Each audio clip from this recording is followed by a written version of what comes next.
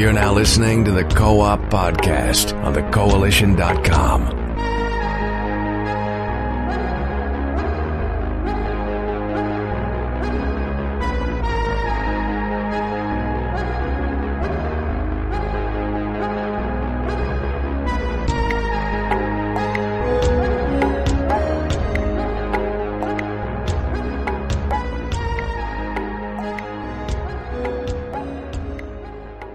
Good afternoon, ladies and gentlemen, and welcome to episode 302 of the Co-op Podcast. I'm your host, Richard Bailey Jr., and today I'm joined by Mr. Gary A. Swaby. How's it going, Gary?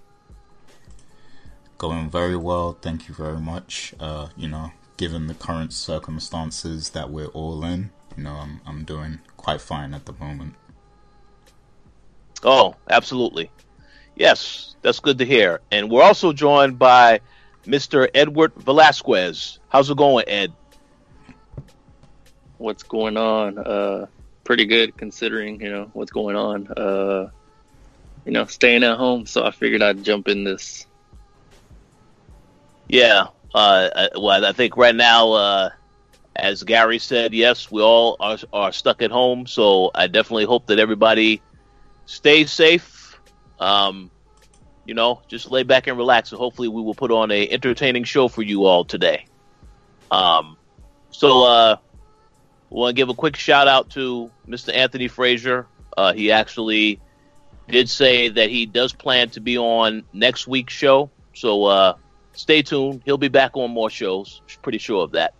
And I definitely want to take a moment to thank everybody for checking out the last episode, because a lot of people told us behind the scenes they was happy to see that we've again started to do these podcasts. So we will try to remain consistent just so long as there is things to actually talk about. And apparently there is a lot to talk about because there's a lot of news that went down this week.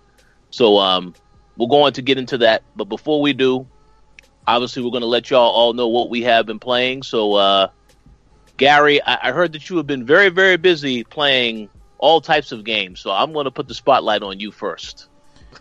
Yeah, I've been playing this pretty amazing game that came out not too long ago. It's called Overwatch.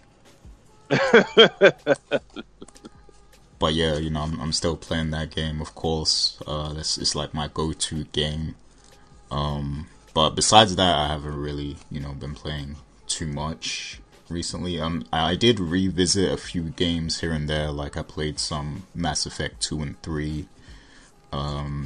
I also played a bit of Final Fantasy 7, the original, just because, I want it fresh in my mind for when the remake comes out. And that's pretty much where I'm at right now. I'm just waiting for the remake to come out because we all know how long I've been waiting for this game. And it's almost here. And also they've in the UK, people have been getting their copies early. So, there's a chance I could get it before the actual release date because, Square Enix kind of eased up on street date. So there's a chance, a lot of people are going to get it way ahead of time. Some people already got it, actually. And Twitch is banning people for streaming it right now. Because Square Enix doesn't want anyone to spoil the experience. So yeah, that's what I'm waiting for right now. Rest in peace, Cloud. Nah, I don't know. I never played Final Fantasy 7. I'm fucking with y'all. That might really happen. They might change some stuff in the remake. You never know. I have a feeling there's going to be there will be some huge twist that doesn't happen in the original. But what was you going to say? Just for the record, this is a completely exclusive game, like not even timed. It's like forever a PlayStation exclusive. No, it's not. I thought they said it was coming to Xbox at some point in time. Yeah, it's okay. Only timed exclusive. Alright, I wanted to clear that up. Although I will say, when Ed made reference to rest in peace to Cloud, well, maybe not so much, but definitely rest in peace to all of your hard drive space. Because I have seen the articles talking about it's going to be like 100 gigabyte download for this game. So you'll have to confirm that, Gary, because you'll probably have the game before, any of us do. So we'll see about that. Yeah, and with that being said, we better not get just 1 terabyte hard drives on the Xbox One X. I mean, the Xbox Series X and the PS5. Like, we need something bigger than that, because games this generation are already 100 gigs. So, Oh yeah. Well, I hope so, but we'll have to wait and see about that. All right. I guess I'll go next really briefly. I have been playing Resident Evil 3 Remake. I'm currently writing up some thoughts on this game right now. What I can tell you is that, as someone who grew up playing these video games, because I always enjoyed the Resident Evil games, especially I remember Resident Evil 3 and just how dangerous Nemesis was. A lot of times I was playing that game, walking through the house environment, and then you have the scenes where Nemesis busts through a window and busts through the wall. That's happened multiple times. So obviously going into this game, I was trying to figure out how they were going to up the ante. And I would have to say there are pros and cons to this game. First and foremost, I think they did an excellent job on Nemesis. Yeah, is a lot more, from the moment you start playing the game, you are pretty much, running away from Nemesis. And there are points within that game where you actually you cannot run, you have to fight him. But I think they did a good job on Nemesis. Now here's where I get into some of the cons, is that, the game is very, very short. Now, I know the original was short, but, playing this through on just the regular difficulty and then going back on the hardcore difficulty, I mean, this is a game that you can complete within 2.5 hours. If you know everything that you need to know, you're able to evade certain, zombies and stuff like that, you can get through this game pretty quickly. And they actually have a trophy for that as well. So, not just making that up, but you can complete this game relatively quick. I mean, it's not a game... Because, I was surprised. When I started playing the game, I started playing it right after we finished the last episode of the co-op.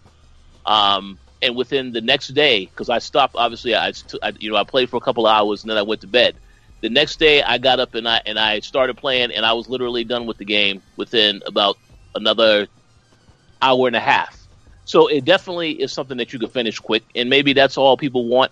There's not really any replay value to it because you can play as Carlos and Jill within the same storyline. So if you want to replay it, it's going to be only because you want to get the trophies on a higher difficulty setting, or you want to try and do a speed run where you can get that trophy if you beat it for like 2.5 hours. But really, there is not a lot of replay value to it. To add on to that, they have the Resident Evil Resistance multiplayer that they've also added as like a bonus thing that somebody can play. When I started playing this, there was no one else that was on the servers. And I know when they released the beta initially on PS4 and PC, it did not work, but it did work on Xbox.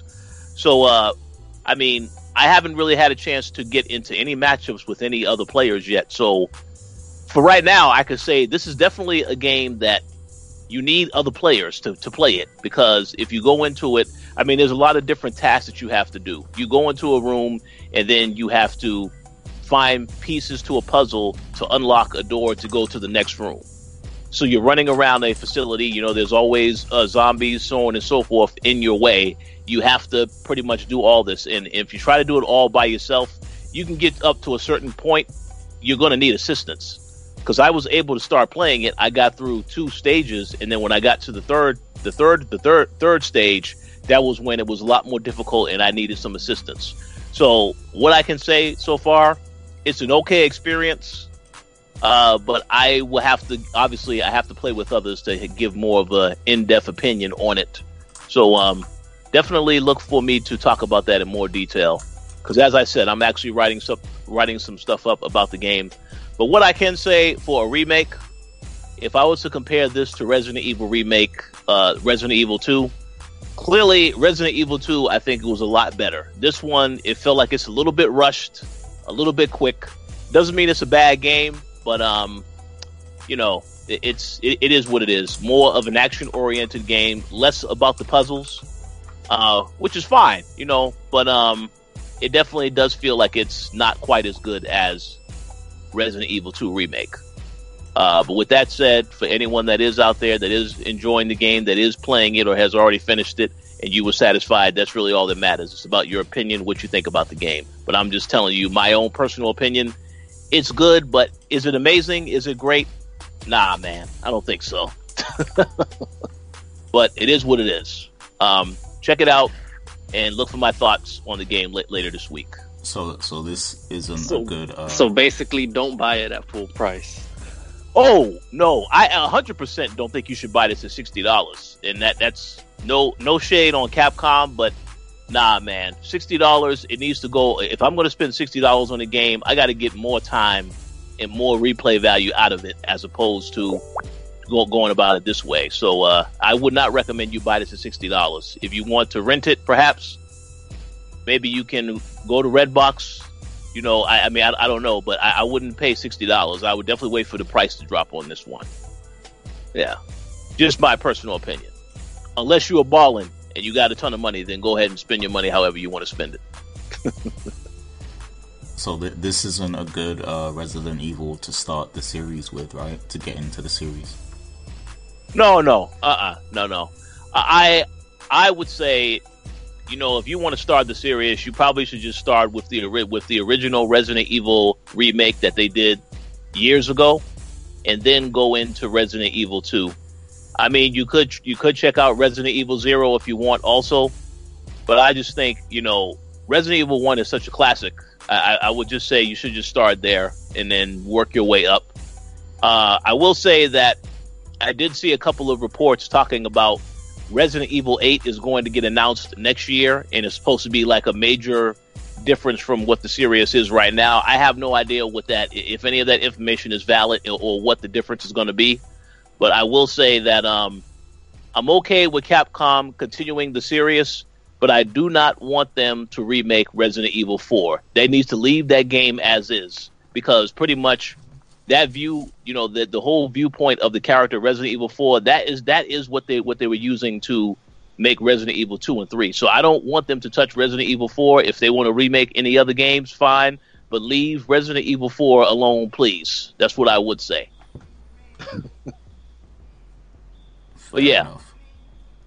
But as I said, a decent game worth spending $60 for, I would say no. Nah, man. I can't endorse that. But it is a decent game, and if you're a Resident Evil fan, definitely check it out. Just don't spend full price for it. That's all I'm saying.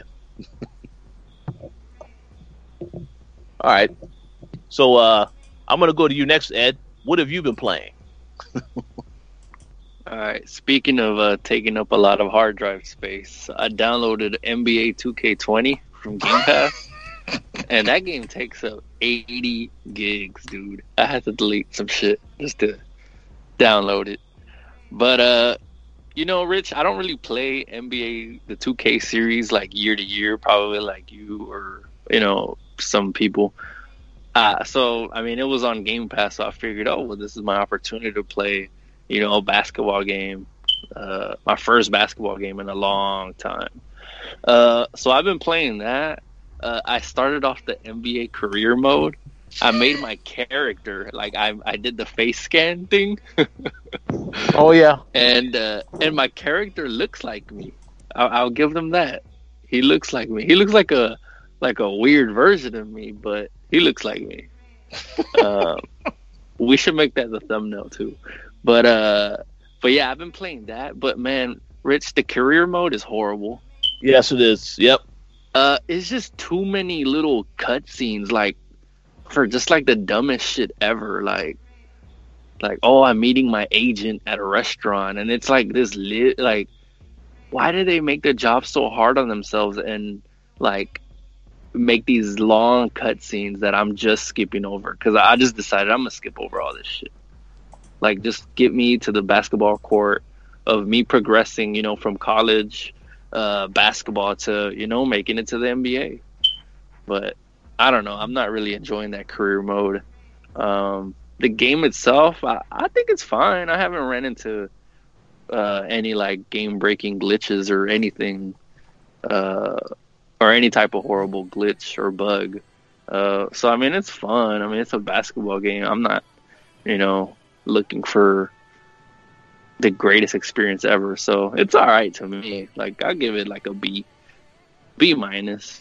But yeah, other than that, I actually just got done, or I finished Ori and the Will of the Wisp. Oh yeah, That yeah. game is fantastic. I literally beat it 100%. But some of the achievements are glitched. So when you beat the game, you won't get any of the end game achievements. I don't know. It's a bug. Apparently, they're working on fixing it. Oh. But speaking of bugs, this is a game that suffers from bugs, because that frame rate, when there's a lot of shit going on screen, that frame rate drops, and it's really noticeable, and it's really bad. It doesn't happen often, but it happens frequent enough to be a problem.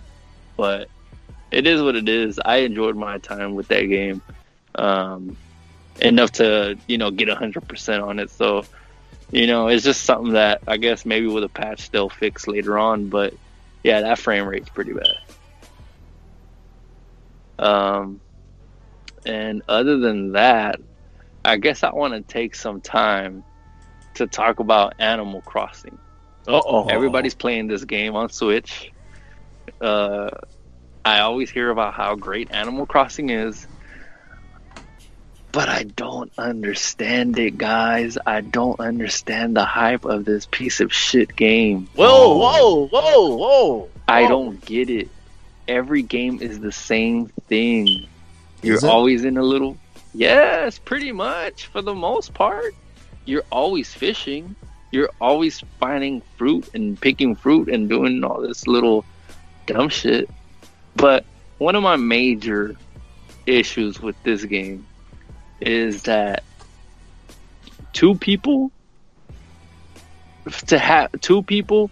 cannot have a full Animal Crossing experience on one Switch console. So let's say I have one Switch at my house, and my brother wants to play Animal Crossing after I already made my file. There's content that I have access to because Animal Crossing considers that my island. Once I made my file on that Switch, that's my island. Anybody else who plays that Switch and that game, they're just living in my island. They're just taking part of my world. And the content that I already accessed, they don't have access to. They're just living in my world. And I think that's the most bullshit thing you could do. Like, I don't understand how Nintendo gets away with this shit. And I know people are going to be like, get your own Switch and shit. But like, yeah, maybe that's a good response to a person like me. I'm freaking 30 years old. I could just go to the store and buy a Switch. It ain't no thing. But there's kids that when I was their age, they're probably dealing with this shit, Imagine they can't buy their Switch. They're just freaking teenagers. And they don't have access to the full game. Like, we've all shared a console with our brothers here.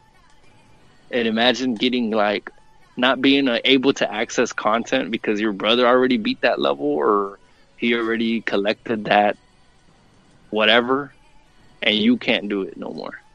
Like, how does Nintendo get away with this shit? So Nintendo's basically saying that everyone who wants to play the game in the household has to have their own Switch? You have to have your own Switch, yes. If you want full...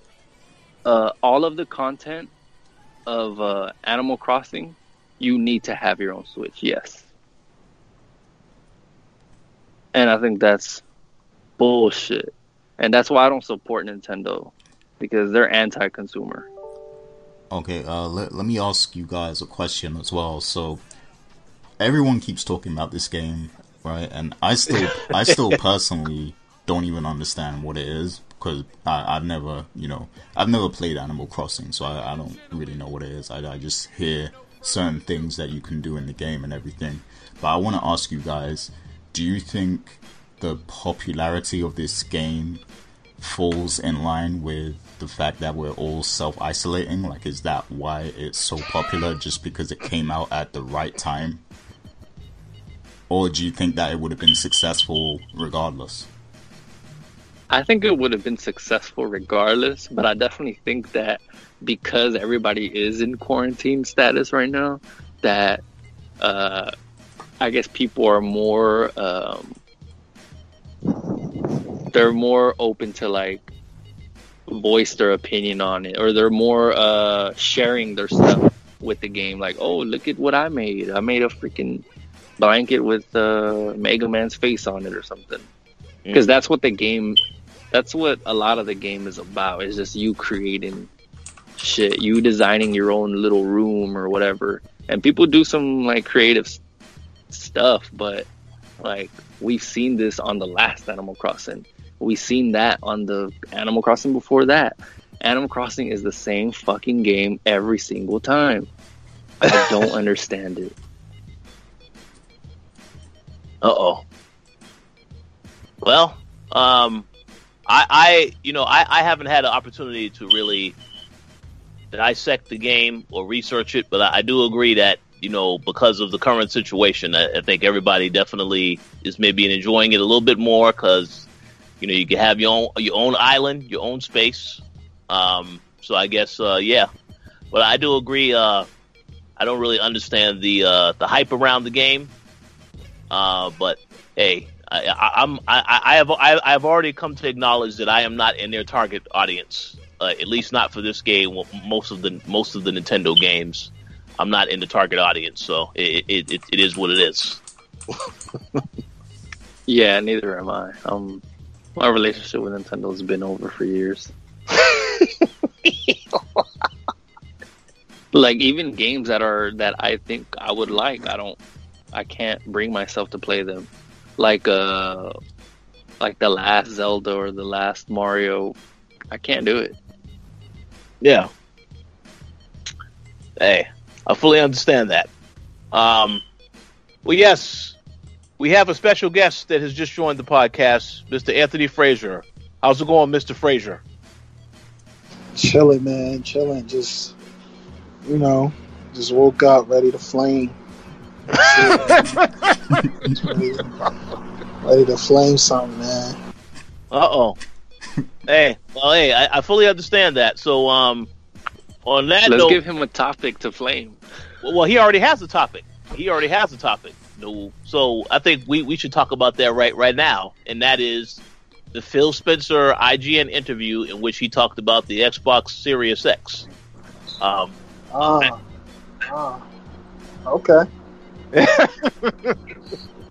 Yeah, so I'm ready. Okay, cool. I'm gonna go to you first, and then I'll go to Ed and Gary and myself. What are your thoughts on what Phil had to say? I think what Phil had to say was great. It showed that Phil really has his pulse on what's going on in the gaming industry and what's going on among fans. I just think that's important. I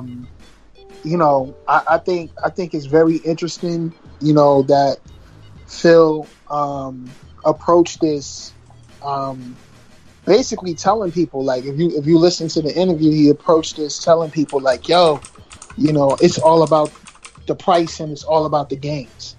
He said, yo, he felt really good after seeing that Sony was weaker. That was a good thing, a good feeling for him. But I think he wants the focus to be all about games and all about the price, which is funny. This is the funny part, because online, a lot of these PlayStation fanboys, if you notice, there's this real thing like Xbox isn't going to be cheaper. Xbox is going to be $100 more expensive, $100 more expensive, $150 more expensive. And they keep saying that shit. And I think the reason why is because I think secretly PlayStation fanboys want the price difference to be a benefit for PlayStation.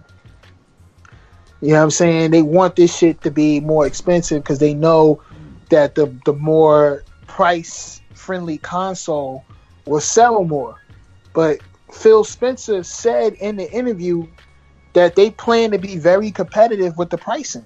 He said that. He said he has the support of the CFO and the CEO, which he only reports to the CEO. The other thing that PlayStation fanboys, they think they slick, yo. They think they slick because they argue up and down. Oh no, the power difference between the two consoles are equal. The power differences are almost little to nothing. So why you keep talking about the price is going to be $100 more expensive then? If the power difference is almost little to nothing, why in the hell would the Xbox be more expensive? So that's when you get them caught up in the loop. You know what I mean? They start malfunctioning like the niggas in Westworld. You know what I'm saying? They don't know what to do now. You know what I'm saying? They're like, wait, he right.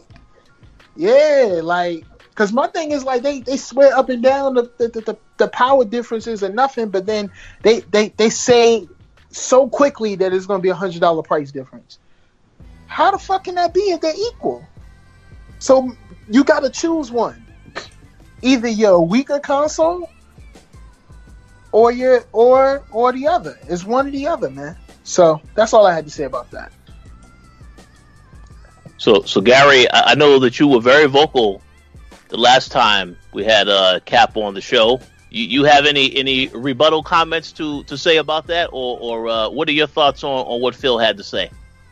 I mean, there's not really too much to say about price. I mean, the way it looks to me at the moment is like both companies are waiting to see what the other is going to do in terms of price. Like, so they both want to be competitive. They both want to compete. And, you know, what this says about Phil Spencer is they are in a position where they can compete for sure. So I think we're going to see them get very aggressive in this next generation. And like during this whole interview, Phil Spencer seemed confident. So I think they know a lot about what Sony's coming with and what they have. So, you know, I ain't got too much to say about that. I mean, that's cool, right? That's business right there.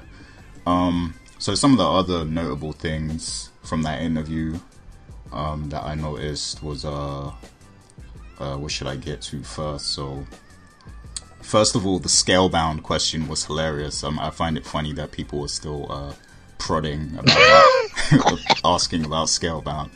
And Phil Spencer, like, he gave a look like, oh, why are you asking this question? But yeah, I don't think we're going to see that game at all. So it's clear that, you know, they're kind of distancing themselves from that situation. And, I mean, I don't know. I don't really have much more to say than that unless somebody else brings up something. But it seems to me like Microsoft know what they're doing. I think they know what Sony has coming, and they know that they're in a position to compete. Oh, I guess the other takeaway is the fact that Phil Spencer seemed confident that they will be able to launch the console this year. Of course, he said that, you know, they will prepare just in case things do change and they're unable to release it this year, but it seems that they're very confident that, you know, they'll be able to do that.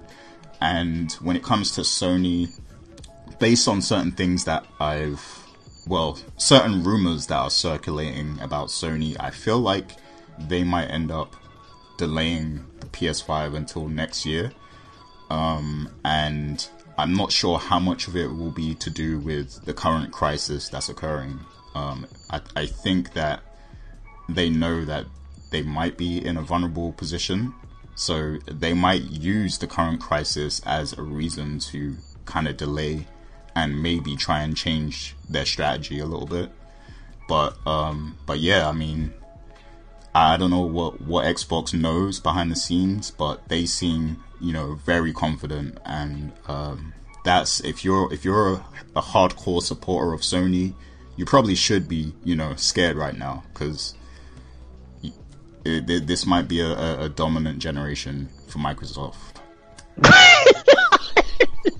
Now look, I'm gonna jump in. Yeah. I'm gonna jump in, and I'm gonna say I don't think Sony is scared.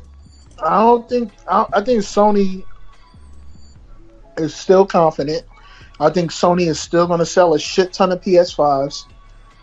I do agree with you. If they do push it back, then I think that there's no way they push this back and not make adjustments to the technology.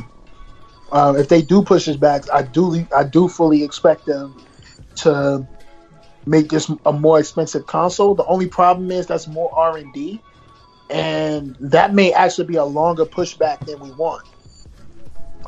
So just beware of that. If PlayStation gamers want a more powerful console, you might be asking for a year, even longer year than you think. So keep that in mind. But I think Xbox is super confident because I think I know Xbox strategy with the pricing. I think they're going to offer the subsidized consoles with Game Pass. So what I think is going to happen is if you get Game Pass, like if you buy like a 2-year subscription of Game Pass, then or you subscribe to a 2-year subscription of Game Pass, then you get the console for like $100 off or $200 off. I think it's going to happen like that. So just look for them to use Game Pass to help them be flexible on pricing. Yeah, they do. That's another option they do have, the Game Pass thing.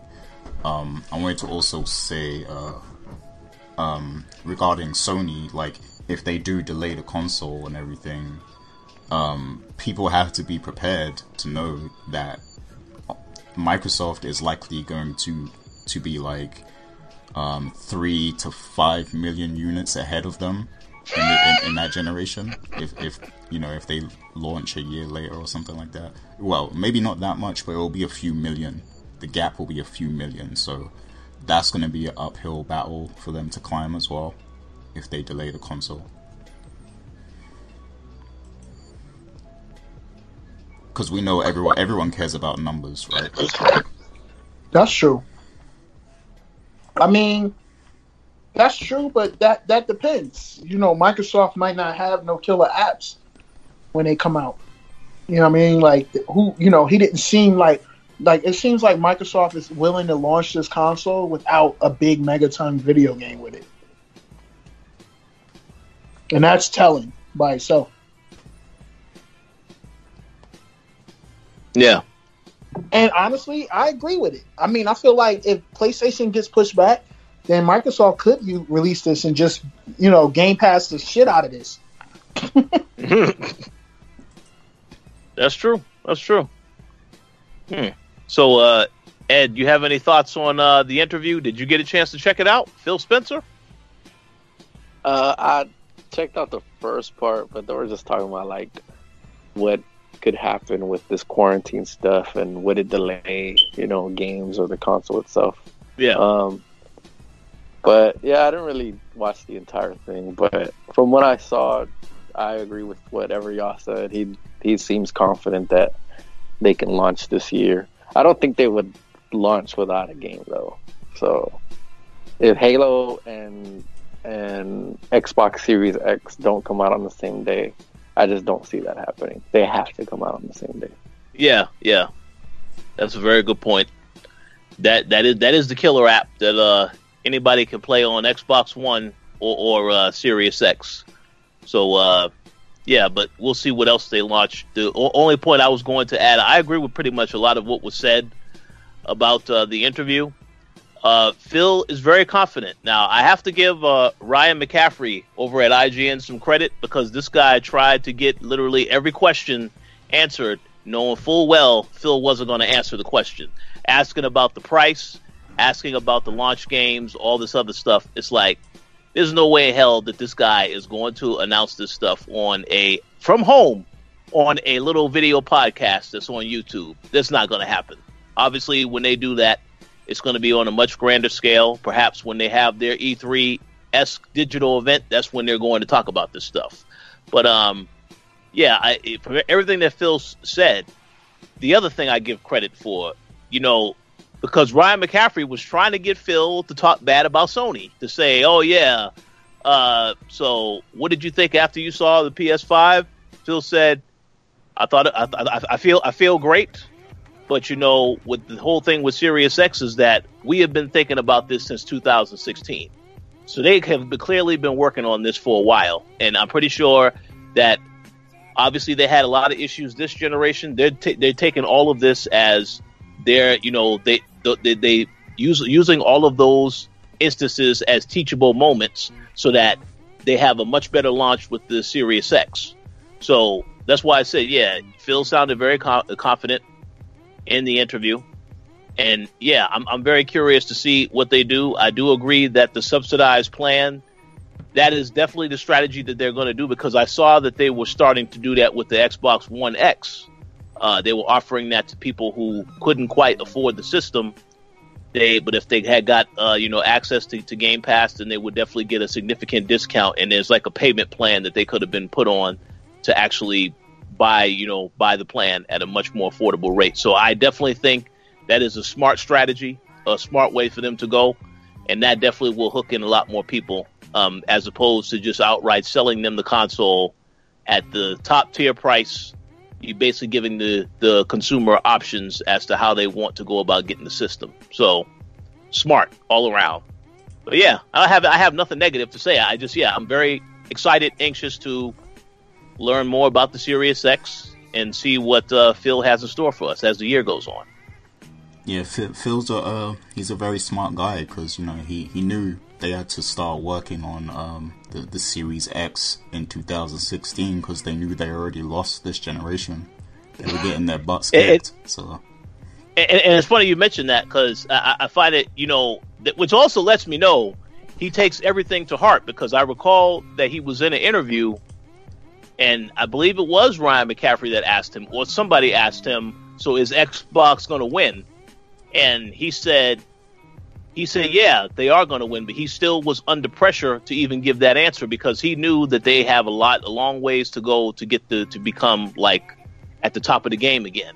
So obviously, I'm pretty sure he remembered that moment, and because he brought that up on this interview, when you say, yeah, you asked me, am I going to win? And I said, yeah, this is what we have been thinking about. So obviously, everything that happened with this generation, I'm pretty sure that him, as well as several others, took to heart what happened, what the perception was of Xbox One. And that's why I said I definitely expect them to deliver a far better product and just have a much better generation overall when they launch the console later this year. So, yeah, it was a great interview, though. I have to give them credit. And we'll see what comes from this, for sure. So, any other thoughts on this topic before we move on to the next? Let's get to the real ether. I mean, I think it's my only thing is like, yeah, I just think, I just want to say before we end it, like, I think sometimes people, they don't realize just how much power Phil Spencer has. And so I think sometimes we look at Phil Spencer and we just like, oh, it's just Phil Spencer talking. Like, he only has to answer to one person. Yeah, Phil Spencer is the executive vice president of Microsoft. He got promoted back in 2017. Like, so if you look on Microsoft's website, Phil Spencer is part of the senior leadership. So there's nowhere else for him to go as far as in the company except being the next CEO, which likely might not happen, or it might happen. Who knows? We don't know these things. But the point is, there's nowhere else. So like, when he says something, it holds a lot of weight. Mm-hmm. You know what I'm saying? When Mark Cerny says something, I don't know how much weight that holds. You know what I'm saying? Like, that could happen. It could happen. There's still questions. When Phil Spencer says it, he's literally the decision maker behind the, acquiring studios, how much budgets are going to be allocated here and there. Like, he's literally the decision maker. So I just think it's important that we see the distinction about the access and the transparency of Xbox and Microsoft versus Sony. I don't even know who's in charge. Who's in charge of Sony? Swift? Jim Ryan. What he look like? He's a British dude. Saying, I'm not trying to be funny, but you know what I'm saying? He's a British dude. Like he's like, you know, an older guy, but he's not old, but he's like an older guy. But he's British, which means we're gonna kick ass.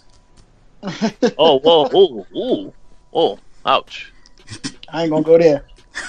But what I will say is, you know what I'm saying? Like Microsoft, like clearly Bill has a bigger role within Microsoft than this guy has within Sony. And so I'm just saying, like, we take it seriously when Phil talks, so that's all. That and I will say that is a very fair point, because we know Jim Ryan got into that position not too long ago. I feel like some of the other people before him definitely feel as though they had a bigger presence at the company. So obviously this is going to be his time to show what he can do for PlayStation. But one quick comment that I will make, I know Anthony made the comment of not really knowing how impactful Mark Cerny is. I will just say this: if you want Mark Cerny to explain something to you, I hope that you have a dictionary handy so that you can understand all of the big words, the terms he's using, and I hope that you have got enough rest, because if you're not ready for that, you will fall asleep on him. I mean, he's a very intelligent guy, but the explanation of all the stuff that he's talking about with the system and stuff, I just don't think the average consumer really understands or cares. All that they really care about is how much does the system cost? What am I getting for my money? So on and so forth. That's it. So simplification is the name of the game, and I don't think he simplifies anything when he explains it. But it is what it is. But yes, I'm not taking anything away from the guy. I'm just saying, it's a lot to process when he's talking about some of this stuff. So, and like, I just want to say as well that I don't think it's like over for Sony. Like, there's still a chance they can come out on top still.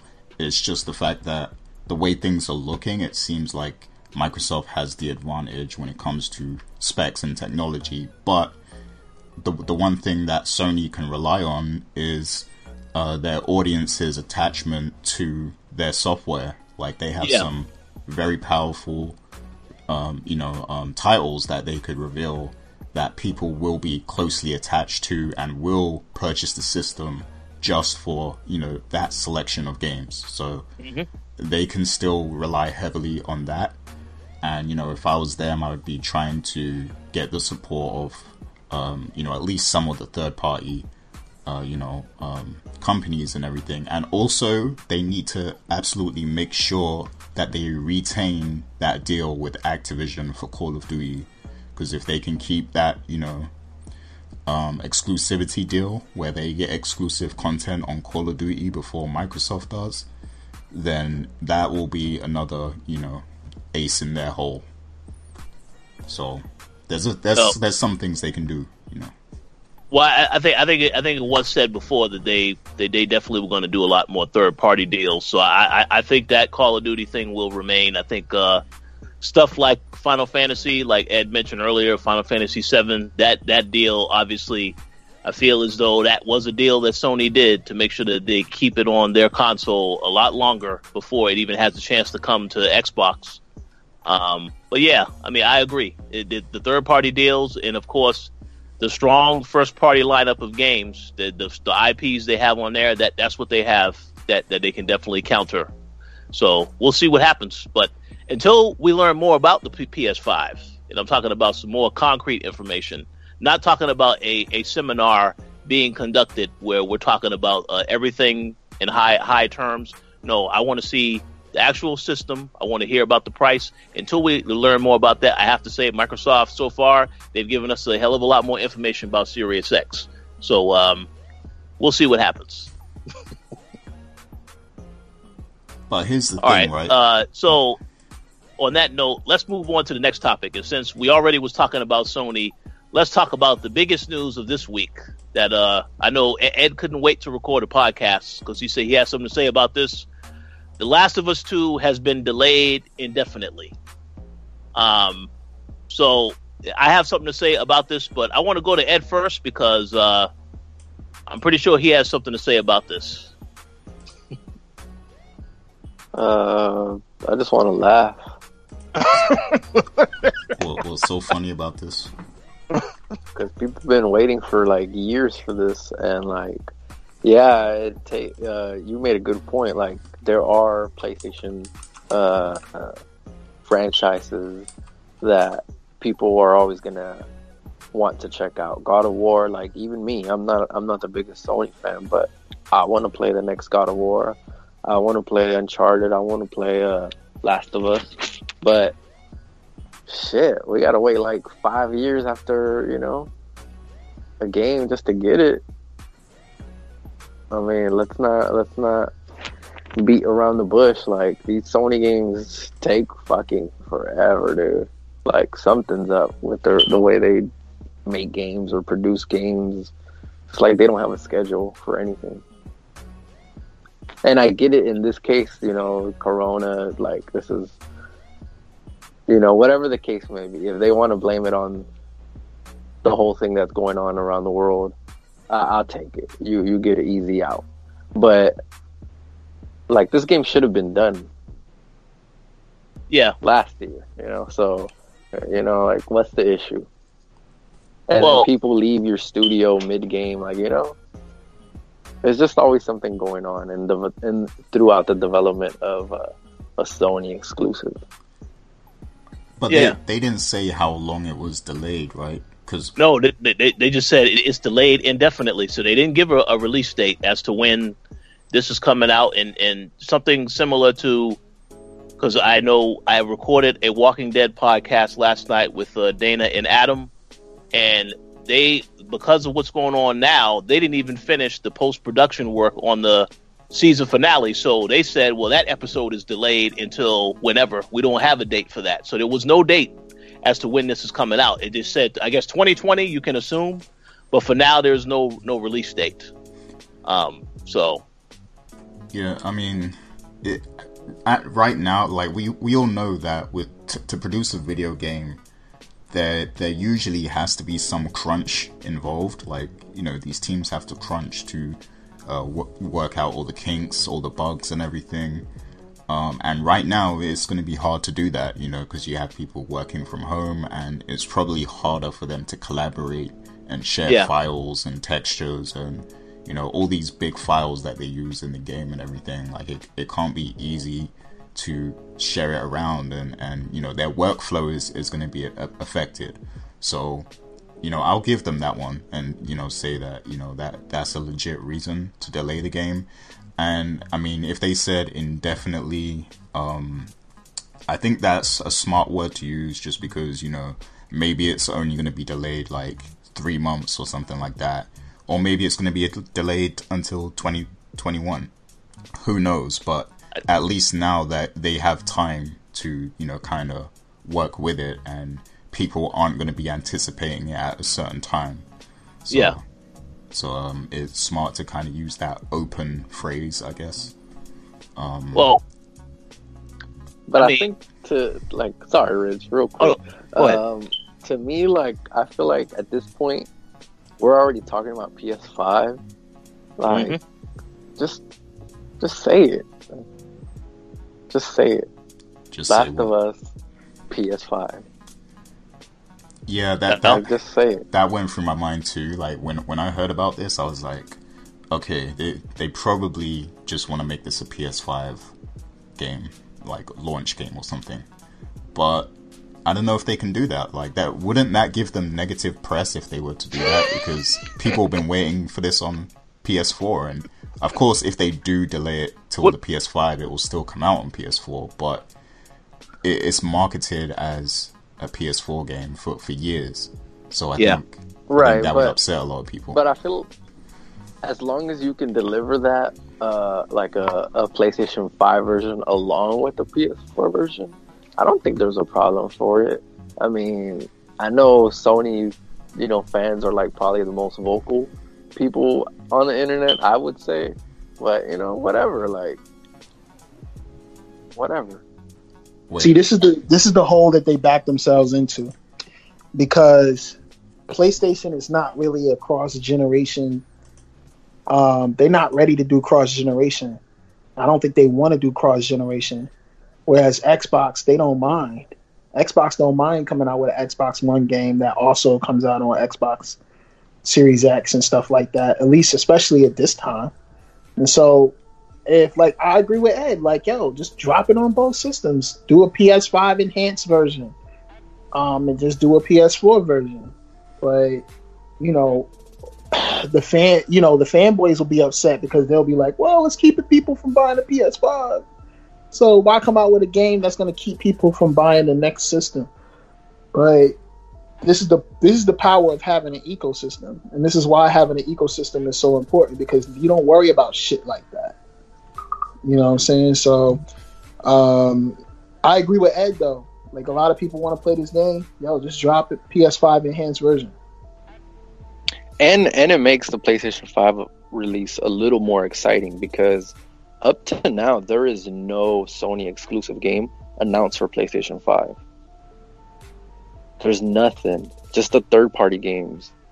So like, what better way to at least, you know, spruce up the launch of PS5, make it a little exciting, something. I don't know. Yeah, I agree 100% with what the both of you said. Well, yeah, pretty much what everybody said. The two quick points I wanted to make in regards to the delay.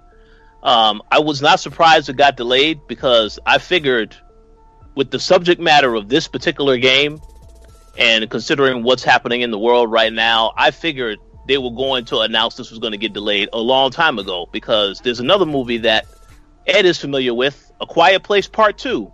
That movie also got pushed back for the same reason. So that's why I figured, well, yeah, they're definitely going to delay it. And I joked about that before, but that's why I wasn't surprised when it actually happened. And I think it is smart, because, again, a lot of people are very sensitive to what's happening right now in the world. So if you don't want to remind them of something similar, even in video game form, I understand that. So that's fine, whatever. But I will say this, and that is that in regards to how Sony has handled this game up to this point, I don't think they've done a particularly good job of this, because I recall they had a preview event for this game earlier this year. And right after that preview event, they announced the game is dropping on this release date. Not even a full week later, they say, oh, I'm sorry, but we have to delay the game now until May. And I thought to myself, I'm pretty sure at that preview event, they already knew there's no way that this game is coming out at this release date. So we need to. I wouldn't have made any announcements, or if I was going to announce at that point, I would have said that at that particular time, okay, it's coming out in May. But instead, they said no, it's coming out in February, and then that changed. So that's why I said I don't really think they have a clear focus, and they're taking time to think about these ideas regarding launching the game and announcing when it's coming out. So I do agree with Gary, though. It was good for them to say it's going to be delayed indefinitely, because now you don't have to commit to a release date at all until you know that it's the right time to release the game. So that was smart. But prior to that, I don't think they did a good job of communicating the message about when this game is coming out. So we'll see. And the last point that I wanted to make is, I definitely agree that it needs to come out on PS4 and PS5. And I think, yes, if it came out on PS5, it definitely would help the PS5 launch a lot more, because a lot of people in the past, we've seen it, whenever Sony drops a new console, if they're happening to drop an Uncharted at the same time, that right there is an instant console seller for somebody. So I do think this could be a similar situation. That is one reason you can definitely convince somebody to pick up a PS5. So I do agree. If it is going to get delayed, that's fine. But it definitely should come out for both PS4 and PS5. So we'll see what happens. But yeah, the delay, totally understand the delay. And as Gary mentioned already, yes, people not having access to files, not being able to work closely with each other, obviously that's going to impact the production schedule and the amount of work that you can get done. But yeah, I just think they made a good decision to say indefinitely, but we shall see how they approach this moving forward now as to when it's actually coming out. Yeah. Yo, remember when everybody was saying that spring 2020 was gonna be like the shit for Sony? Oh yeah. Wait, when did people say that? So much for that. Yeah, I believe those same people said spring 2020. Man, it's gonna be fire. A lot of games. Most of those games got delayed. Cyberpunk 2077 got delayed, and it's a lot of games that got delayed that was supposed to come out around the springtime. So it is what it is, but it's all good. I mean, I'm pretty sure everybody here is going to pick up Last of Us Part 2, right? Gary definitely is. Yep. Yeah. So whenever they're able to bring it out, so we'll see. I guess so. When it's the Sony greatest hits. Oh, wow, ouch! That's a long time. You're gonna be waiting a while for that one.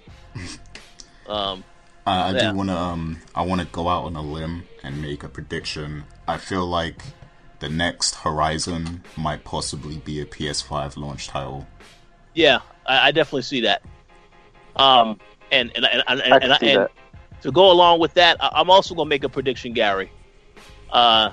You'll probably laugh when I say this. Prediction is that Ghost of Tsushima is going to get delayed also, and that's going to be pushed out even further because that's supposed to come out in June. They haven't said nothing about that game yet, so I would not be surprised. Bro, they were showing that game off in 2017, man. Yeah. Yeah, and the Final Fantasy, y'all remember that too, right? That was a game that got announced, I think, in 2015. It's only just now coming out this upcoming week. 5 years. Yeah. That game was announced when I went to E3, and that was a long time ago. Yeah, so hopefully they will get better about that in the future. You know what? This is something we got to talk about. We got to talk about this. What's because Ed touched on it briefly, but like PlayStation is known for its great, fantastic looking, spectacular single player games. But that shit comes at a cost, yo. Like, I don't think gamers realize this. Like, that shit is at a cost.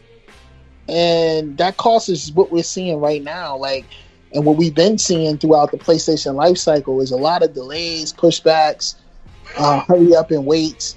And when the games do come out, of course, they're fantastic. Don't get me wrong. They're fantastic. They're groundbreaking. They're earth-shattering. But they should be, with the amount of time and effort and patience that goes into each of them. Mm-hmm. That's something to talk about, you know what I'm saying? And I think that's something that, when Xbox gamers talk about how they want to kind of have first-party titles, et cetera, the same way, I think what Xbox is trying to do is find a balance. Like, I think Phil Spencer wants certain studios doing that kind of stuff, but then he wants other studios working on AA games.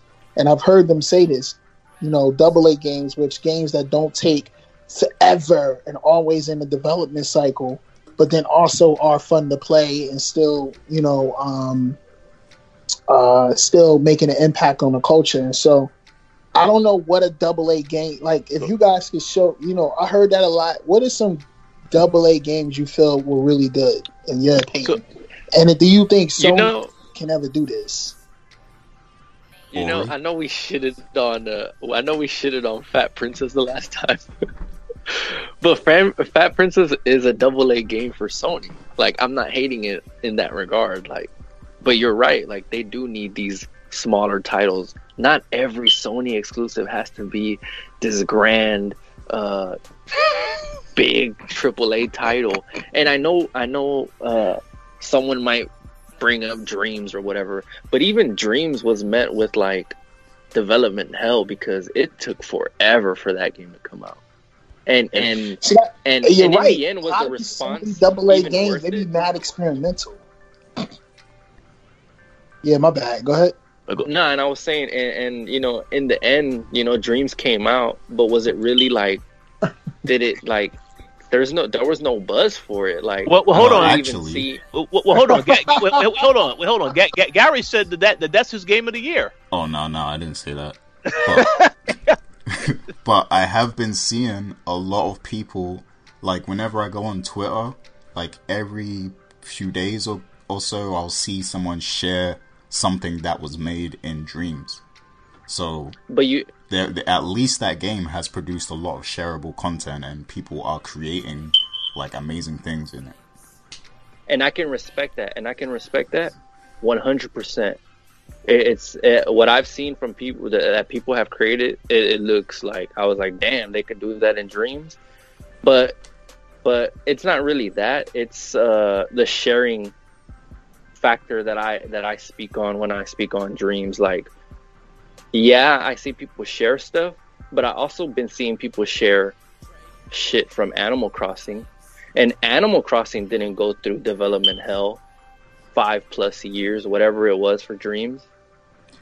So like, I'm like, what I'm saying is like, was it like worth it to like put all that amount of time, all that amount of effort, like, and they're probably not even like breaking even because games are expensive as fuck. So I mean, I don't know much about the business part or the business side of that, but I don't know. I know Animal Crossing didn't take that long to make, and it's still getting just as much recognition as Dreams. So I do have a question, but I'll let you go first, Gary. Yeah, since you brought up Nintendo, because I was gonna bring them up too, and I think it's very similar actually to what Nintendo does. Now, we don't always know a lot about their development process, but I do feel like a lot of their first party stuff is very spaced out, but people still appreciate that. You know, people still appreciate and eat up the Nintendo exclusives and stuff. So I think it's just, you know, it's I don't want to say it's like a Japanese thing, like a Japanese kind of style of producing games, but I don't think there's anything particularly wrong with it, because I mean, that's why all of these systems have third-party games also, to kind of carry up, like to fill in the gaps between the big first-party releases and stuff like that. And Xbox does the same thing too. Like, you know, there's a lot of third-party stuff on there, and I mean, it's not like they're dropping exclusives every single month or something, but I will say that Xbox does do a good job of producing AA style games, like Ori, for example. And you know, they do have a lot Bleeding of Edge. Yeah. I will say they might be better than Sony at doing that, at doing the AA stuff. But I'll even come at Microsoft and say that some of these AA games don't push the needle at all, though.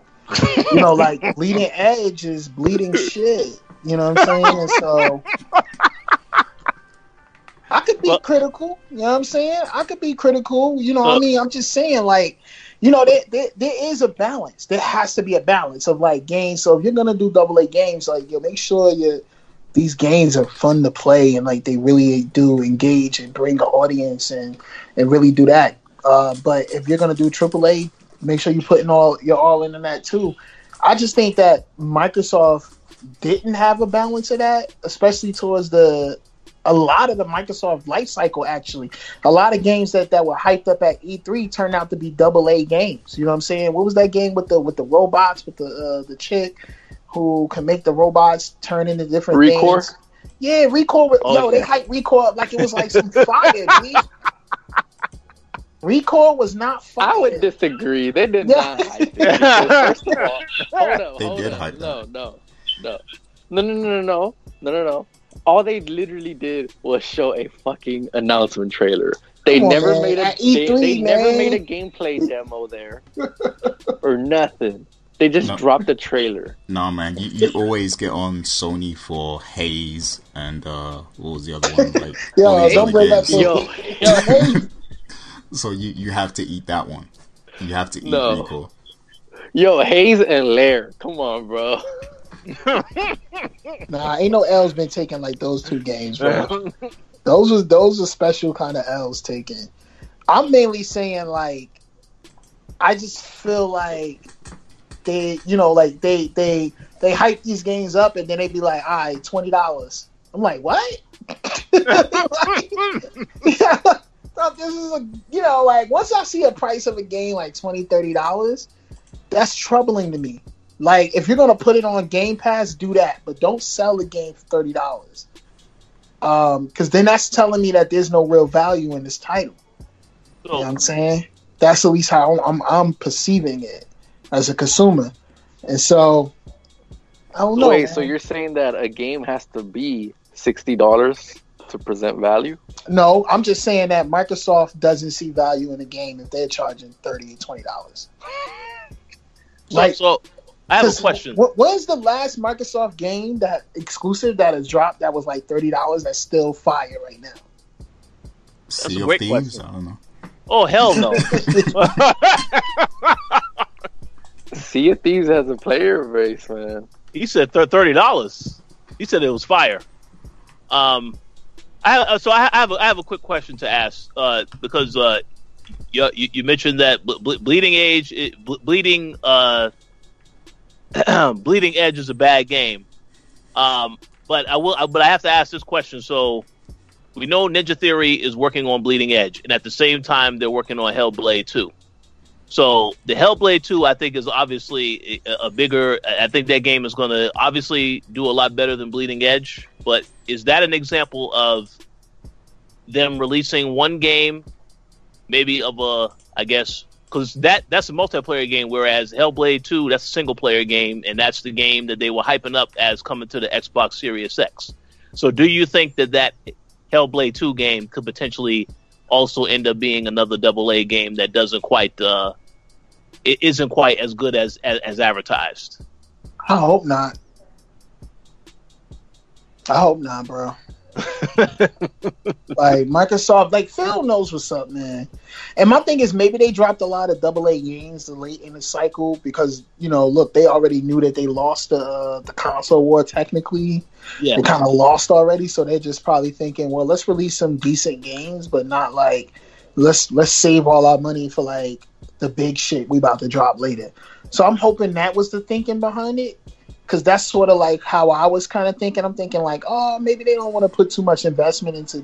They still need games to come out, so they're not going to stop dropping games. But at the same time, they're like, let's just drop games that make sense from a spreadsheet perspective, meaning like, multiplayer, free to play, shit that builds our ecosystem up a little bit and don't cost us too much money while we try to get our big titles out for the next console. So I'm thinking that's the approach that they took with this what we're doing. So we'll see, man. We'll see. I just think that next cycle, I don't think they need to stop doing that. Like I saw a rumor that said State of Decay is going to become a AAA game the next console. And I just don't see that. You know what I'm saying? Like, I don't see that, So I'm just like, like they do need investment though. Gamers need to see like, that Microsoft is willing to put money behind. I don't think they need to stop doing AA games, but they do need to showcase that they're willing to put some investment behind some of their first party titles. And then as far as Sony is concerned, I just think more AA games while still delivering the good shit that they're delivering already. Like Sony doesn't have any problem with releasing these first party titles. It's just that they take so long. Like the Ghost game that we talk about. Yeah. I'm like, they was just talking about when they talk about that shit in 2017. And it was playable. It wasn't even a trailer. Like this shit was playable in 2017. We just now about to touch it. That's crazy. Like, so we got something gotta happen. So Ghost is. I'm expecting Ghost to be polished as hell. Then, all that time. Hey man, Ghost got to be the most polished game we ever seen, y'all. Glad if Ghost got anything unpolished, we should riot. Real talk. Yo, man, art takes time. Yeah, absolutely. Wow. That's good. But does time equal quality? Well, Gary will be able to answer that question firsthand when he plays Final Fantasy this upcoming week. And if it's not good, I'm pretty sure he will have a lot of negative things to say. Yeah, Last you know, Guardian better be the best game ever, Ed brought up a good point. Good point, yo. Does time equal quality? Because there's a lot of titles that took long times to build and still came out trash. Oh, yeah. Absolutely. Yeah, I agree. Yeah, that does happen, especially in the gaming industry. I admit that, but I don't know. I think right now Sony has a formula that they're sticking to with their first party titles, and it's like ever since the first Last of Us game came out and exploded, like they've kind of followed that formula of, like, you know, the overly dramatic cinematic kind of, you know, single player experience. Yeah. So, you know, they have that format. They know their audience loves it, and that's kind of what they've been sticking to, and so far it's working. So if it's working, sure, it takes time, but hey, you have games like Fortnite that exist now that are, you know, you might look at that game and think that there's nothing complex about it. The graphics aren't that dope or anything, but people play that game every single day, you know. So you have games like that in existence to carry these consoles until, you know, the next big megaton game comes out. So I don't see a problem with it right now. I mean, if a game does come out broken, then yeah, I'm going to be right there with everyone complaining about it, because you spent all this time on this game and it's broken, you know, like, that's not a good look. But, you know, as it stands now, the formula's working. I mean, and I'm also one of the people who's not super hyped for Last of Us 2, by the way. But, whoa. I definitely didn't know this. I didn't know that.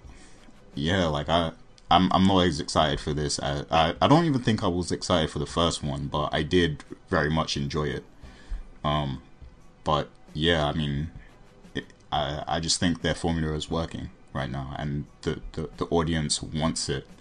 And, you know, once Last of Us Part 2 is out, they're going to begin the whole cycle again with the next God of War, probably. So yep. Mm-hmm. And that's just what it's going to be. But let's just hope that with the PS5 they have enough in between to carry them, because that's what they were riding on this generation. They had enough third-party support to carry them in between, you know, the big titles, the big exclusive titles. So that's what's going to make or break them with the PS5. Yeah. Very good points. Okay. So, any other thoughts before we move on to the next topic? A shout out to Shenmue 3. No comment. Yeah, that's a good one. Okay, so Gary, you said that we have a supporter question that from Wesley. Yeah, shouts to Wesley. You know, he's one of my supporters who always, you know, hits me up behind the scenes. You know, we have a lot of private banter and stuff, so he's a cool dude. But you know, he when we put out the tweet to say, you know, what the people want us to address on this episode of the Co-op, he reached out to me personally, and, you know, he had a question for all of us to kind of touch on. So the question he had is, given the situation with Death Stranding and now Resident Evil 3 Remake, why is an 8 or an 80% score considered horrible now? So that's the question he's had, and I know we've over the years we've had lots of discussions about review scores and how we handle them at the Coalition, so this will be a good topic to get into from our perspective. So what would you guys think about that? Why is an 8 or an 80% considered horrible? Well, I guess I can go first. I think people have a lot of very high standards where they see, well, if a game doesn't get like a 85 or in this case, a 90 or higher, then the game is horrible. And that is a very warped way of thinking. As has been made clear, if people haven't really noticed when they visit the website now, we don't have review scores anymore on the website, because one thing I do notice, and that we've all noticed, is that whenever somebody sees a score, they instantly go to the review and look at the score. They don't bother reading any of the things that are said in the review. They also don't bother, and if this was a video review, I think it would be the same situation. They would just look for a score. They wouldn't even be listening to what the actual person covering the game is talking about. So, in the case of this, though, the 8 or 80%, I just think this is just it's the world we live in now, where if you think something doesn't get like a 9 or a 10, then it's garbage. I really can't really describe that. I just think people have a warped sense of something, and I really do think people should really take the time to really play a game and judge it for their own, for themselves, as opposed to looking at a score and thinking, well, that means that the game is horrible. Because even if a game got a horrible score, somebody else could probably still like that game. Let's take Death Stranding for an example. When I did that review last year, there's a lot of people read the review, they looked at the score, and they thought, well, your score is off because you said some things in the review about it might not necessarily be for everybody. But the thing that people have to understand is the whole point of that game is you are delivering packages. I was delivering stuff all of last year. So that was pretty much a side opportunity that I had. And then I started basically doing the same thing in this particular game. And most of the game is that. Now, there is a story. There's a lot more to it that makes it a hell of a lot more interesting. Combat is something that also is introduced in the game when you get to a certain period of time. But my whole point is that people, obviously, I think a lot of people knew Kojima, and that was why they was hyped for the game, because they said, well, this is a Kojima game. It can't possibly be bad in any way, shape, or form. But again, that's why I say people should really play a game to form their own opinion and not worry about what someone else is saying based on a score. If they want to see a video online of somebody playing the game and then they say, well, this looks horrible, okay, that's fine. That's fine. Okay, but like I said, it's important for people to play the game and form their own opinion, and then stop placing so much emphasis on the score, because the score isn't always right. That's just my personal opinion. But again, it's hard for me to answer this question in full, because I don't really understand why this is how people think right now about with the whole scoring system. This is why I think the scoring system is flawed, because if somebody looks at a score and is able to determine how a game is without actually playing it, that is a problem. I mean, there's probably a lot of games people will overlook because of that, and that's unfortunate for the people who actually develop the game, and if the game actually does have some redeeming qualities. But that's just my opinion. I'm curious to hear what Ed has to say, because there's one game in particular that I know he loved when he was writing reviews for the site. Some game about some rabbit.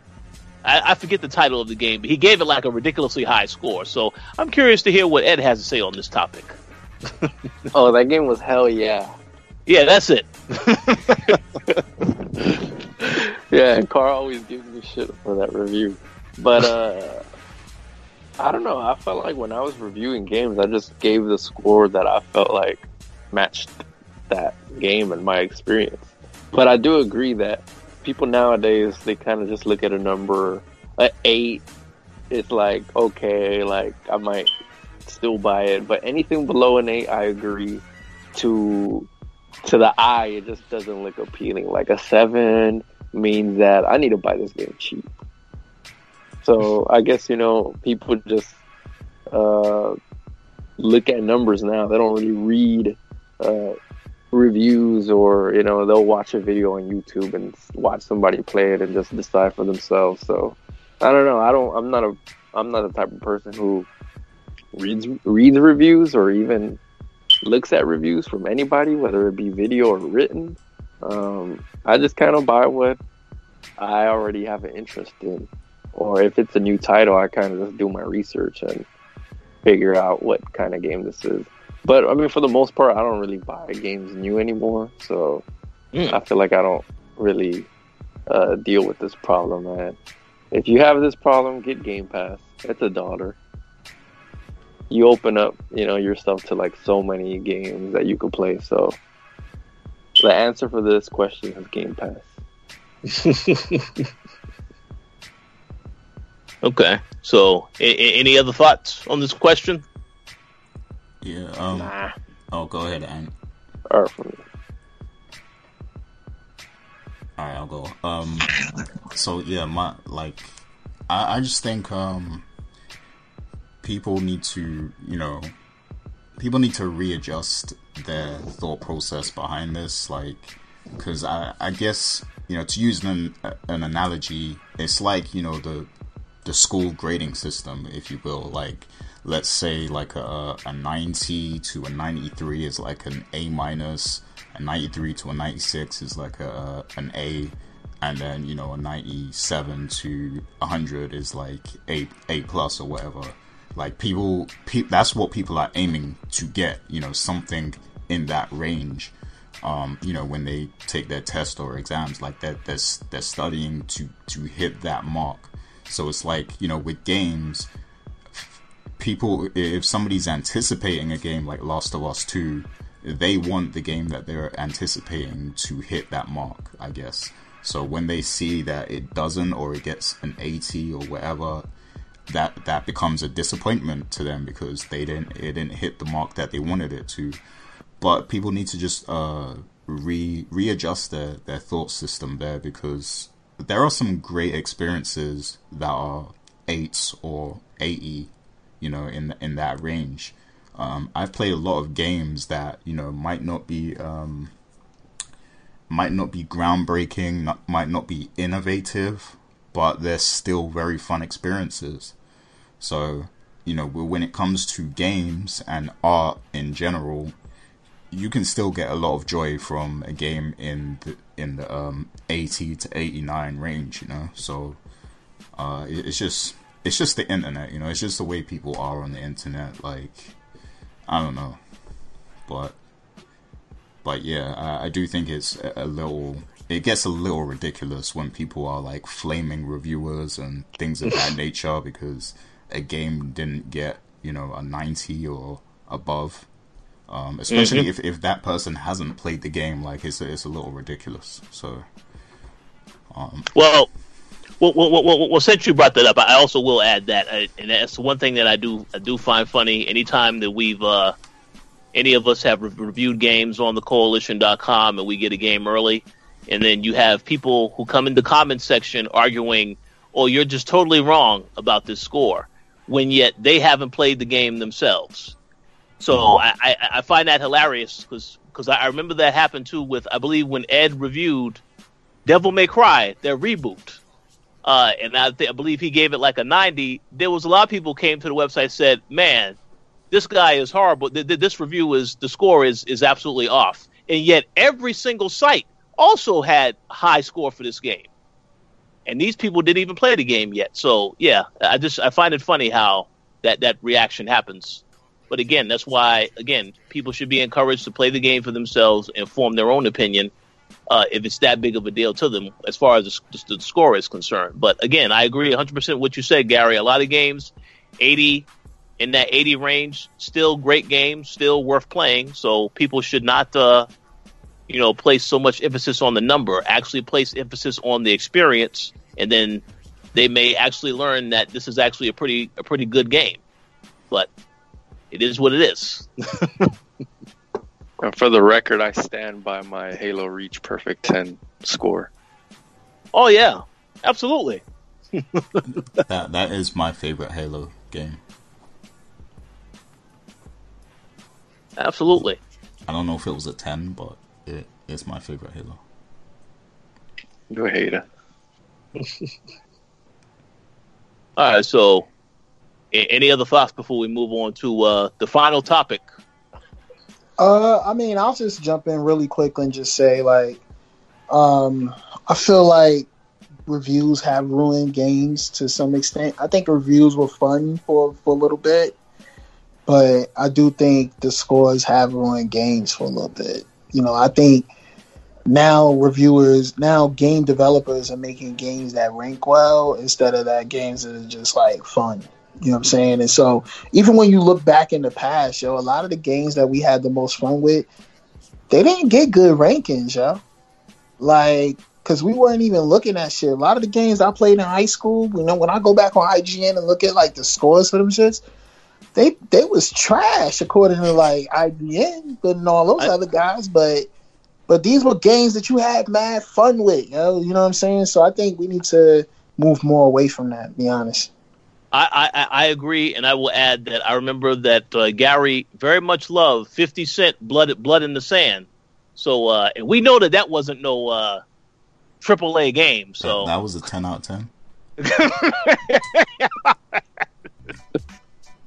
Yeah. So I agree. That's a game I've always wanted to play. You should play it, man. It's good. Is it on Game Pass? I'm gonna have to get it off eBay or some shit. Wow, Cat left when I said Blood in the Sand was 10 out of 10. Oh yeah. I'm offended, man. No, he had a meeting to go to. Yep. It's all good. Yes, sir. We'll talk to you later. Awesome. Yeah, so let's move on to this last topic here, and this is probably going to be a very short topic, which is officially today, the ESA has announced that E3 is returning in 2021, and the current dates are June 15th to June 17th. Now, previously, E3 was canceled for this year due to the current events, much like a lot of other things getting canceled. So I wanted to ask both you, Ed and Gary, are you excited to hear that E3 is coming back next year, and do you plan to go?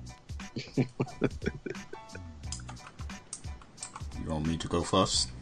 Sure. That's cool. Now, of course, I have a special, personal kind of attachment to E3 because it's the place where I've met some of, my best friends, I have best friends in the UK also, of course, but like, I feel there's like a special connection I have with, a lot of you guys from the US and, a lot of people that I've met there. So I enjoy going for that reason because, I get to be in that environment where everybody is kind of the same mindset, like-minded people and everything. And we've had some fun times there, a lot of memories and stuff. So I really enjoy E3 and the vibe for that reason. But also at the same time, I feel like the way that convention, like the way the event has gone the past few years, I feel like it doesn't need to be there. So we could go without E3 easily. And I say that for a few reasons. Now, one of them is, of course, companies, publishers and console manufacturers, they have the option to take the Nintendo Direct approach where they can just broadcast, their press conferences or, whatever information they want to give to the public. They can just go direct now. They can bypass the media. And that leads directly into my second point about E3. It's no longer a media event. Like, it used to be a media event where, we would attend these press conferences, we would get into these behind-the-scenes looks of games, and then, we had all the information we needed to report this information to the gamers, online, or, if you're a company that does physical media, I guess you put it in your magazine or whatever, but, we were kind of gatekeepers, who we told the public, about what we saw, and, we were like the source of information, basically. But now the game is completely changed, and E3 is favoring influencers. Like, so influencers now have more priority than media in most cases, and I started to witness this the last couple times I went to E3 in 2016 and 2017, and it's gotten worse since then, where companies are allowing, influencers and the most these influencers do is they might, stream a game on their Twitch, or, they might post something on their IG or something, like, and that's it. Like, but because they have such huge numbers, companies feel like it's more worth letting these people into the press conferences ahead of media and stuff. And that's what E3 has come to now. It's basically a big marketing campaign, like, where people and it's a popularity contest as well, for the people who attend, because the influencers walk around like they own the joint because of their popularity or whatever. And the people like us, like the small time media or whatever, we're going there to try and do work, like actual work and reporting and stuff. But these guys, they're just given access for not much at all, really. So, and also the influencers stir up trouble because there are a few incidences I heard about, in recent E3 history that were just kind of ridiculous in my opinion. And it's because, these influencers are giving so much power, and we know that we're living in sensitive times, socially and stuff. So it's like some of these people just stir up things for no reason at all. And I just don't like that environment, and that kind of soured me on the E3 experience to where I'm not even excited to go anymore because, just all the stuff I see that happens at the event now. So, in my opinion, as far as the E3 committee, it's either time to rethink what E3 is and what it represents, or, E3 should just be a series of streams from Microsoft, Sony, Nintendo, and third-party publishers. Like, it should just be an online event or something, and that's it. But as far as if it comes back in 2021 and it's the exact same event as it has been in 2018 and 2019 or whatever, then that's not showing progress, in my opinion. Like, that's taking a step back. So if they are going to have this show, they need to make a lot of changes to make it worthwhile. Because I feel like, as it stands now, the publishers and the console manufacturers have enough power to control their information and share it when they're ready to share it. They have everything they need. They have all their resources, and Sony even has their own event that they can return to. Of course they didn't have it last year, the PSX, but next year, if they want to, they can say, oh, we're having a PlayStation experience at this time and date, and that's it. Like, that's all they need to do. And then, there's other events like PAX and Tokyo Game Show, and a lot of media and people who attend those have said that the vibe at these events are much better than what it is at E3. So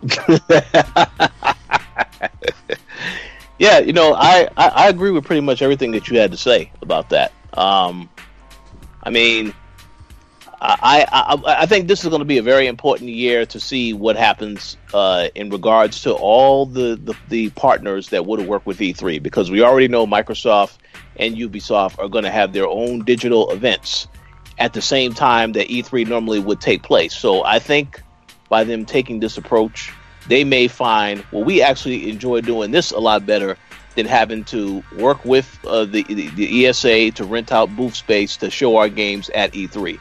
Because we already know that's an expensive cost for them. So they could save a hell of a lot more money if they just do something digitally online and find other ways to get the audience engaged in playing their games. Because, I mean, I'm pretty sure that they could release demos. All of that stuff could be done, over their own infrastructure, and the fans can have access to it, whether it's on Xbox Live or PSN or PC. So there really is no need for them to be at E3, and that's why I'm very curious to see what happens, because I personally feel with everything that's going on now, there is going to definitely be some lasting effects after this. It's not like everything is going to go back to normal after this, I'm pretty sure that there will be a lot of people that will still be hesitant to do certain things because they just don't know and because they want to remain safe and take all the necessary precautions. But we'll see what happens. But the E3 that we went to when I first joined the coalition, and I know Ed as well, I think we can all agree that E3 is significantly different than how it is right now because you have let the public in, and that's totally fine. You know, they want to make more money to let the public in. I'm totally fine with that. But they have to have this thing organized because that first year we went there, when they let the public in, it was just in complete disarray. As far as having too many people on the floor, and that definitely was a fire hazard to have all those people in certain spaces at that period of time. So I feel like they definitely need to rethink how they want to approach this show and be very realistic about how they want to approach it. And I think until they do that, it's just going to be the same horrible experience next year when they do decide to have it. So hopefully they are thinking about ways to make this a better experience. I can tell you right now, though, if it is a focus on influencers like it was going to be this year, you definitely won't see Jeff Keighley at this show because that is one of the main reasons why he was not interested in doing this show, according to all of the reports that I know we saw over the last couple of weeks. So, like I said, I'm curious to see what the reaction is going to be. But either way, if I don't go to any more E3s, I will gladly go to other shows like Eurogamer, all the other shows. But we'll see what happens.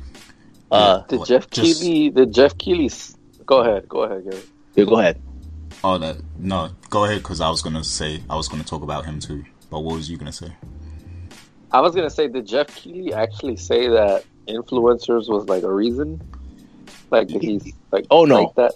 He made a statement about it. He was very careful with what he said, but right, yeah. we know a business industry dude. Yeah, but we know why, So, but I feel like if he did like kind of say that but not say it, I would feel that he's kind of the person to blame for that. You think so? I would blame Jeff Keighley for introducing influencers into E3 or incorporating them. Because, like, how many times have we seen his little, like, E3 show, and he'll be like, oh, we're going to take it to iJustine.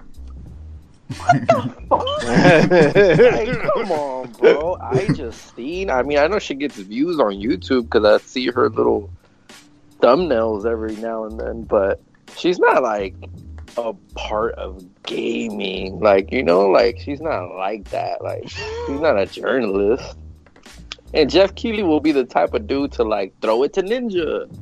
Yeah.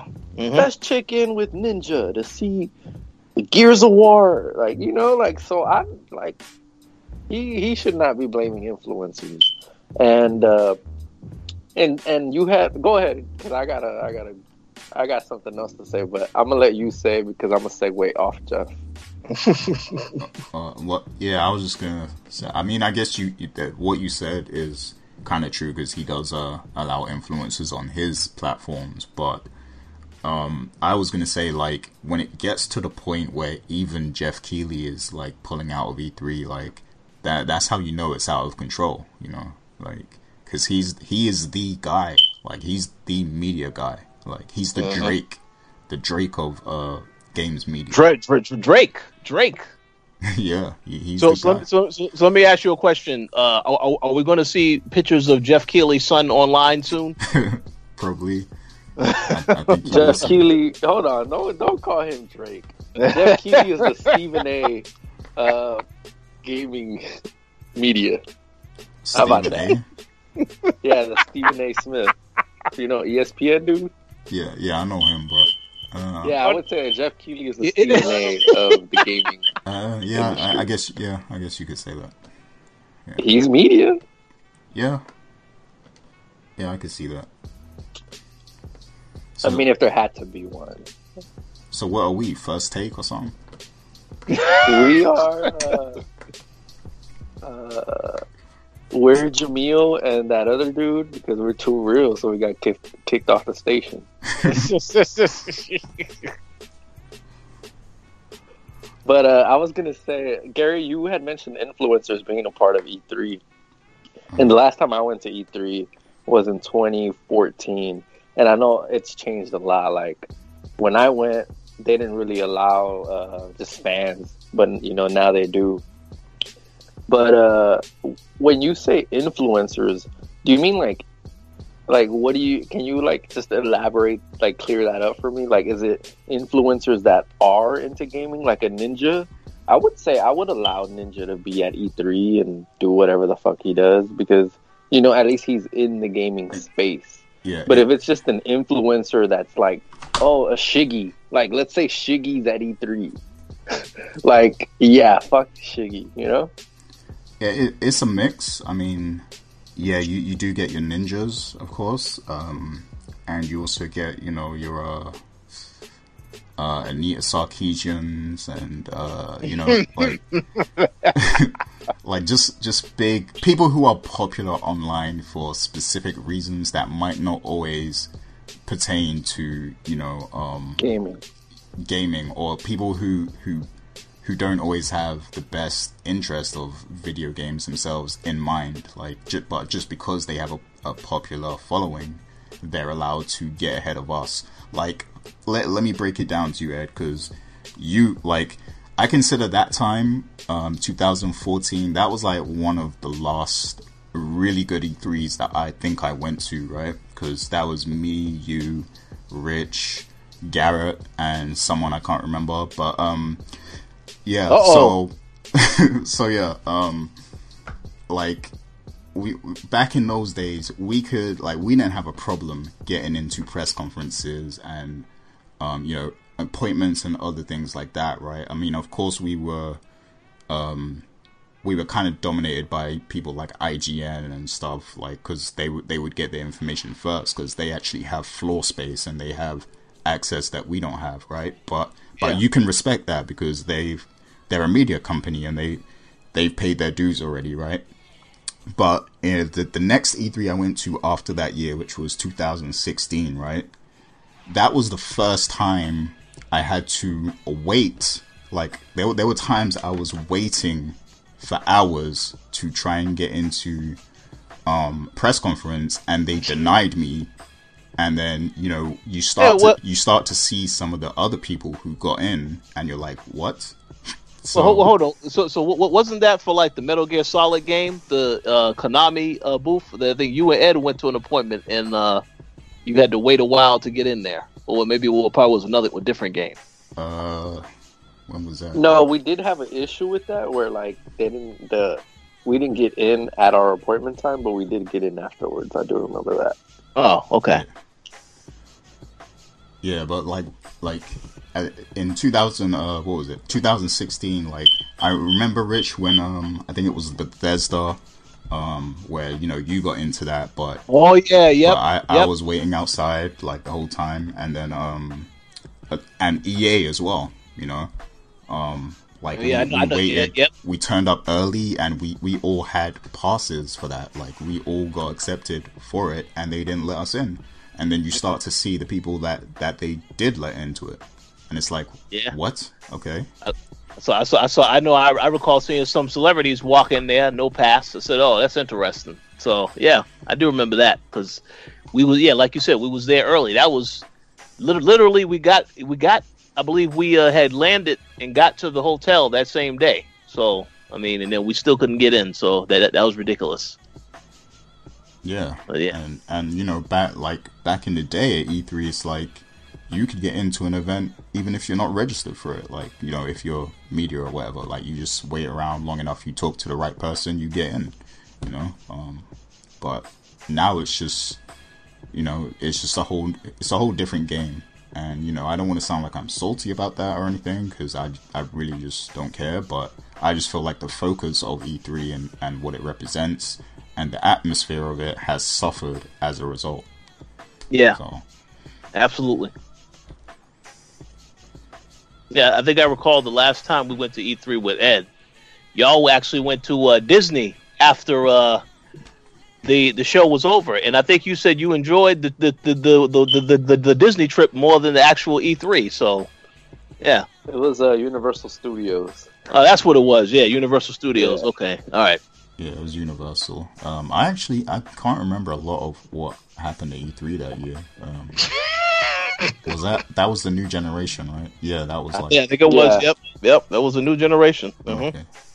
So yeah, that was the year PlayStation 4 drops or something on an Xbox.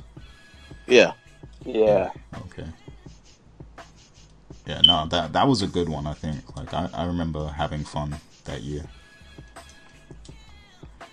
Yeah, it was cool. But I mean, you started off this conversation with would I go to E3 again? The answer short is no. Oh, whoa. Really? Oh. Nah, I wouldn't. Because just like I mean, for a lot of the reasons that we already mentioned, it's just different now. There's like fans now, like just people go buy a ticket.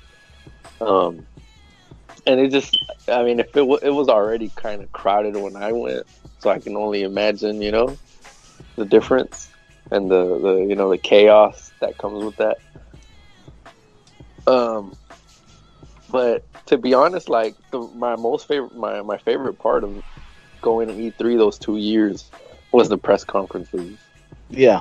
Mm-hmm. Like to me, once that Monday was over and it was time to start the show, like it was fun for a day, but I felt like in the day I saw everything I wanted to. I mean, I would have still like appointments, but it was like, okay, I really don't want to just walk around the show floor, like Yeah. And it's like another little just issue with E3 is that like, you're blown away by these games that you see at the press conference, but they're not on the floor. Like they're not playable. Yep. That's that right there. You know what? I'm glad you mentioned that because, yeah, that is one reason why I definitely been very disappointed with E3 because then the show like months later, like I mean, the perfect example. A lot of games weren't playable at E3, but then at the show months later, I believe it's Gamescom, everything was playable. So, yeah, I definitely don't like that. Didn't like that either about the experience. Right, because Gamescom takes place in August typically. Yeah, and I remember we would go to like these behind the scenes stuff, and shit. Hold on, I'm gonna clarify that. But we would go behind the scenes to see a game or whatever, and then 2 months later, you're seeing this stuff on Gamescom. Like literally, the developer just dropped it on YouTube. Like, here's what we showed those guys, and I was like, what the fuck? I saw that behind the scenes, and now they're just uploaded it on YouTube like nothing. But just like I'm gonna change that up because I remember me and Rich saw Mortal Kombat X behind the scenes, and they showed us a fatality and all this crap, and they're making it seem like, oh, you guys are the first to see this, and I believe that was the first game we saw. that very first Tuesday when the floor opened, that was the first thing we saw. The week later, I'm back at home, and I'm trying to catch up with all the stuff that I didn't see, all the content that I didn't see from E3, and like IGN just has the whole video like uploaded like it's nothing, but yet me and Rich are told like no videos, no talk about this, but like with IGN they could just upload that shit, a video for you.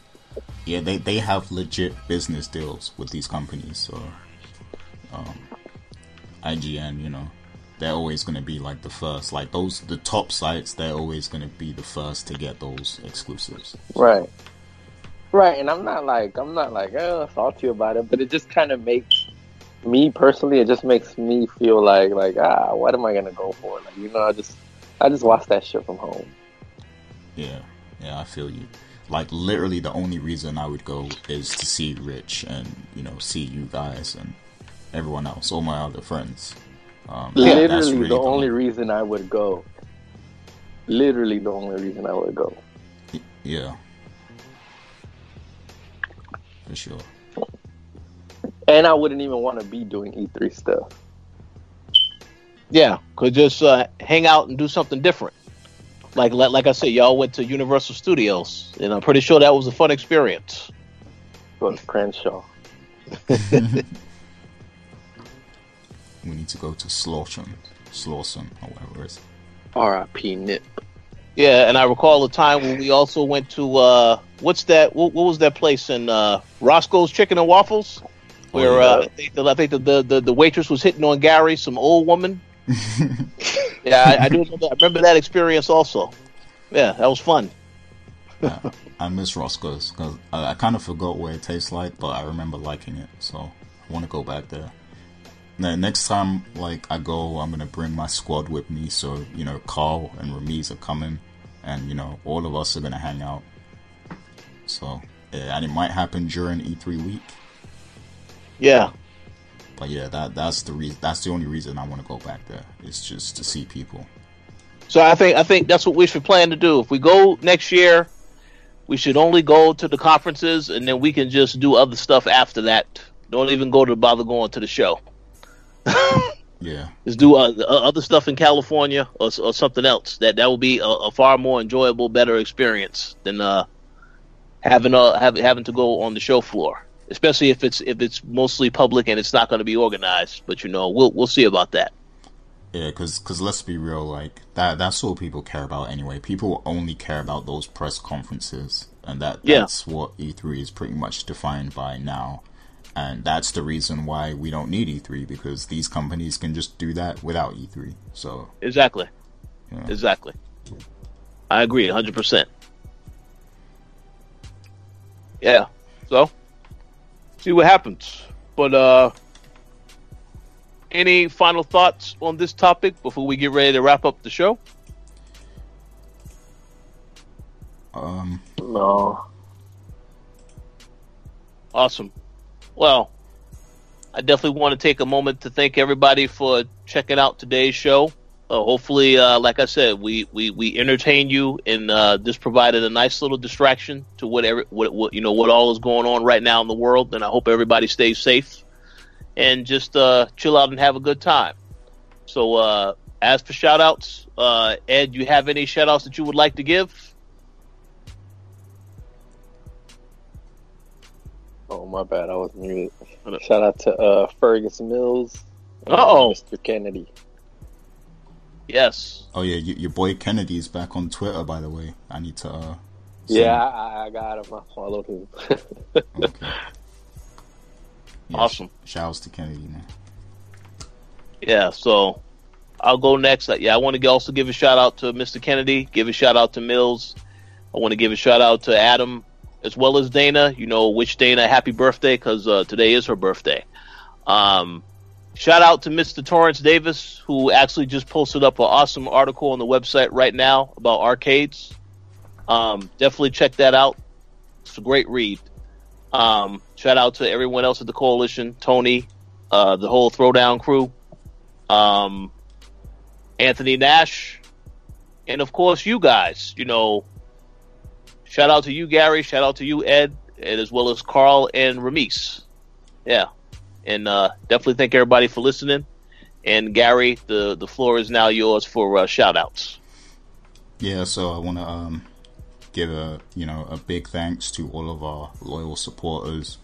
M. Collins, Mauricio Aguilar, sorry Ed, Himdil, Fergus Mills, Miguel, Antonio Rogers, and Wesley as well. So yeah, big shouts to those guys for all their continued support of the Coalition and what we do and everything. These guys have, continuously donated to the cause and everything. So, big shouts to them, big salute. And also, shouts to the team. Definitely check out Torrance's article. It's a good read. It made me want to go back in time and experience the arcades, because I did experience arcades in the 90s and everything, but I have a feeling it would have been a lot more special back in the late 70s and early 80s and stuff, so definitely check out that article. Happy birthday to Dana, and big shouts to the current team and everything that's consistently putting out content, Adam Vale, Brian William, and the whole Throwdown team and everything. big shouts to, all you guys and everyone who's on the show today. I want to thank Anthony Frazier.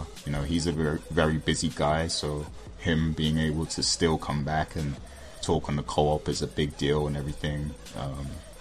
And big shouts to Ed as well. And I just want to say to everyone, this is the time to be positive, and be happy and treat people with respect. There's no reason to be angry and hold on to negativity in these times, because we're all going through something together. So definitely show appreciation to the people that matter to you. Agree 100%. Yes. But also, shout out to the haters. Yeah, shout outs to the haters too. Keep hating. Yes, sure. and no, go ahead. What were you gonna say? Nah, let me shut up. Yeah, well, okay, well, and I won't shut up. Shout out to the haters, because they are the ones that need the most prayer. So don't worry, I'll make sure I say a prayer for all of y'all. Yeah. But that's it for right now. Thank you all for listening, and we will talk to you all next time.